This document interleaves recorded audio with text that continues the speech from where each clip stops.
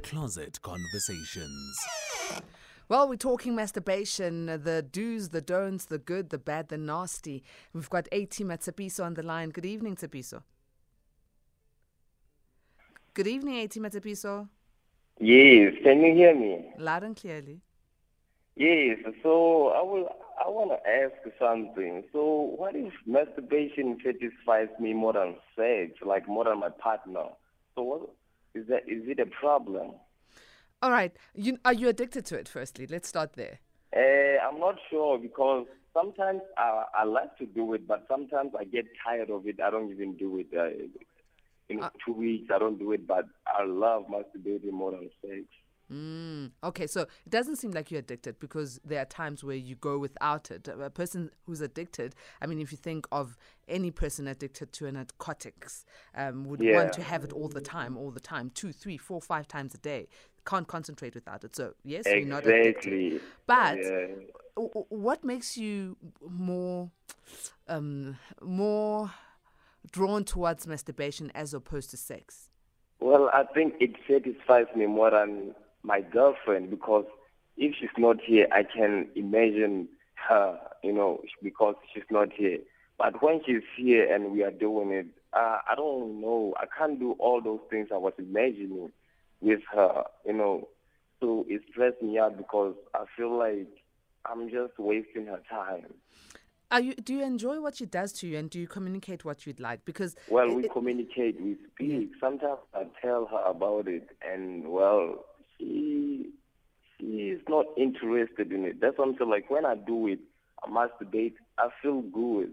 I feel really good. But when we do it, I don't know, something's off, and she knows. And I thought by now she would have told me that this is not working, but she's here sometimes.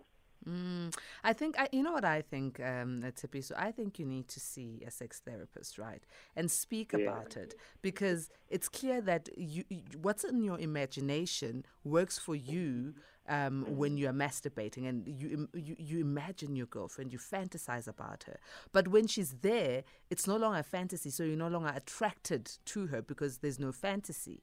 And it might mean that you and her need to create new fantasies so that when you're together, you are able to live out those fantasies. Or perhaps... That's why I masturbate by myself. I'm trying to reconnect with her, like, in a way that she never even thought of. But when she's here, Sister Tricia, it's like, so you need to talk to your girl. Maybe she's not touching you the way you touch yourself. She do everything. She's a freaky girl, but you know what? She's a freaky girl. I like that part.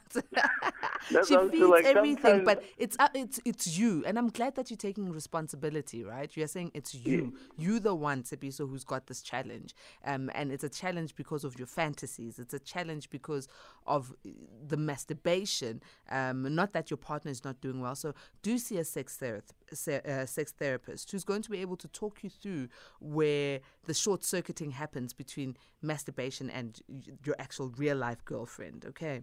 And then at least they'll be able to help you heal through it. But please, man, look after that girl and try and enjoy sex with her. I'll try and also be a giving partner. Don't just be a receiving partner. I am, Sister Tricia. I'm doing my best.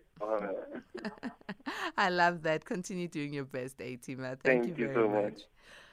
A-Teamers, I think on Tsepiso's note, a man who's trying his best, who loves his girlfriend, who appreciates the intimacy they have together, but is challenged. On that note, remember, sex is about the both of you. And if you're mentally not okay, then it's not going to work. It's not going to be beautiful. You both have to be connected. You both need to be wanting it because it's an act of 2, 3, 4, whatever your liking is. But it's an act of people. And masturbation is an act of self, one.